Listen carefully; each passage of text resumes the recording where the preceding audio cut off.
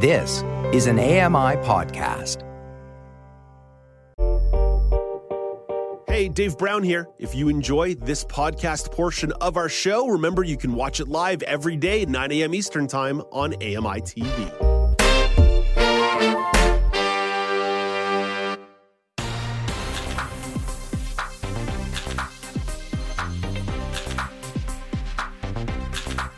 Welcome back. It's the Now News panel on AMI TV. I'm Dave Brown, joined by Joeita Gupta and Michelle McQuigg. One more topic on deck. Kellogg's CEO, Gary Pilnick, is having a bad week on social media. He publicly commented that families struggling financially should just have cereal for dinner. I don't think we should spend much or any time dunking on this guy. It's obviously out of touch, but there are some flakes worth chewing. Breakfast for dinner. Michelle, cereal any time of the day, yay or nay? I've been known to jump into a bowl of Shreddies at odd hours. See, okay, cereal for me, nay. Breakfast, though, heck yes. Omelets for dinner, hook me up anytime. I'm just not a huge cereal person, but like as a concept, I'm all over it. So if you do cereal at 8 p.m., you do you. Okay, all right. Well, I appreciate you allowing me to live my life the way that I want to live it, like a college student. You're so welcome. Even at 40 years old. Okay, Joeita, Michelle opened the full Pandora's box there. Cereal any time of the day, or even breakfast any time of the day. Some 6 p.m. waffles, bacon and eggs for dinner, French toast, grilled cheese. Yeah, Ooh. absolutely. I mean, it sounds good to me. And there are a lot of people who enjoy breakfast for dinner. Why not? It's a free country.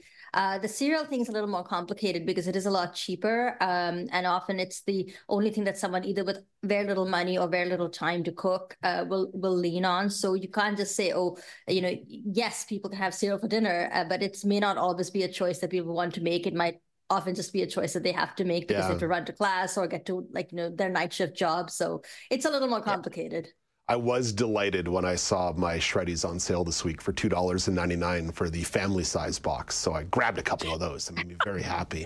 Okay, this is the bigger thought, and y'all have heard me rant about this before. Joeita, when will society begin catering more to all types of food cravings 24 hours a day? Forget all-day breakfast. When will fast food giants start offering all-day burgers? And Joeita, as you know, this is part of my larger thought about a 24-hour society. Why isn't public transit running 24 hours a day? Why are you limiting me to eggs from 6 to 11 a.m.? Economics.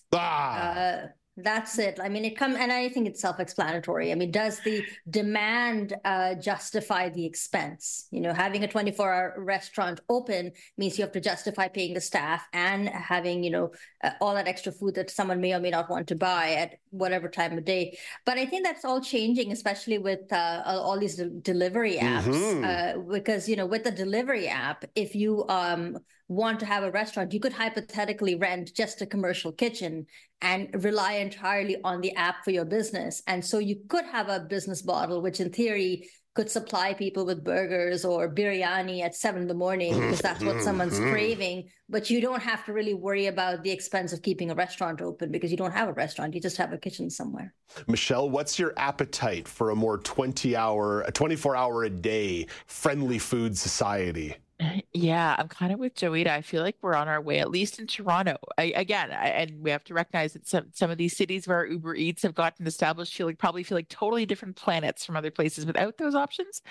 But I'm interested less in 24-hour access to fast food and just broader variety of food options that are available more broadly for everyone. So like different cultural offerings, different price points. Again, same issues economically. That's going to be hard to swing, but I'd be more interested in let's say having a broader variety of food options that are more culturally appropriate, that aren't necessarily 24 hours a day, but available more widely and for longer than being able to get a burger at 3 a.m. Yeah. But that's my personal priority. Michelle, one of the reasons why I find this to be such a fascinating idea to continue to re-explore is that more and more and more, the notion of working in the 7 to 3, 8 to 4, 9 to 5 window just is not what it used to be, right? Like there's been a societal shift in the way that work is spooled out. And as someone who's done some jobs where I've worked bizarro hours, like I've done from 3 a.m. to 11 a.m., I've done from 3 p.m. to 11 p.m. shifts, I've done graveyard shifts, I've been everywhere. And Michelle, I'll tell you, when you start living that life, you have this appreciation for the number of other people who live that life and are just looking for a little bit more 24-hour variety out in the world, not like locked in your apartment. No, you know what? You're totally right. And I'm thinking back to my days on the overnight shift. We were working 1 to 8 at that point. And the 24-hour Tim Hortons across the street was the only game in town. But boy, were we grateful for it. So yeah, you know what? You're onto something there. That's a very good point. Yeah, Joita, that's one of the reasons why I keep re-exploring this. I 100% acknowledge your economics arguments, but I'm also someone who believes in the if you build it, they will come, especially in the evolving nature of the way time is deployed in our society.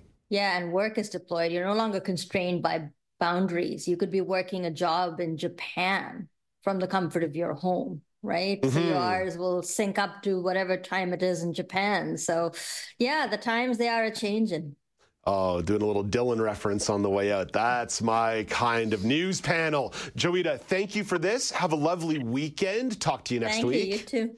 And Michelle, you enjoy your weekend as well. I'll drop you a line on Sunday and talk to you Monday morning.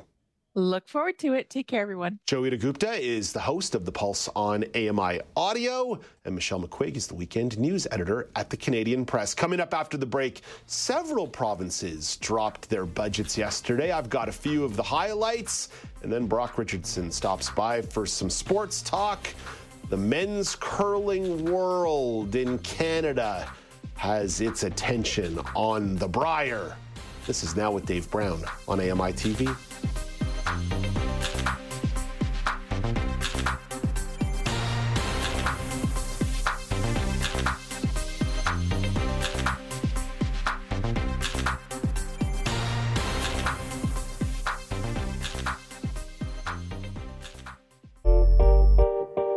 Hey, Dave Brown here. If you enjoy this podcast portion of our show, remember you can watch it live every day at 9 a.m. Eastern Time on AMI TV. Hi, I'm Ramya Amudan. Join me weekly for AMI Audiobook Review, the podcast that explores new titles, introduces us to famous narrators, and updates what's hot at the Center for Equitable Library Access. Download episodes of AMI Audiobook Review from your favorite podcast provider.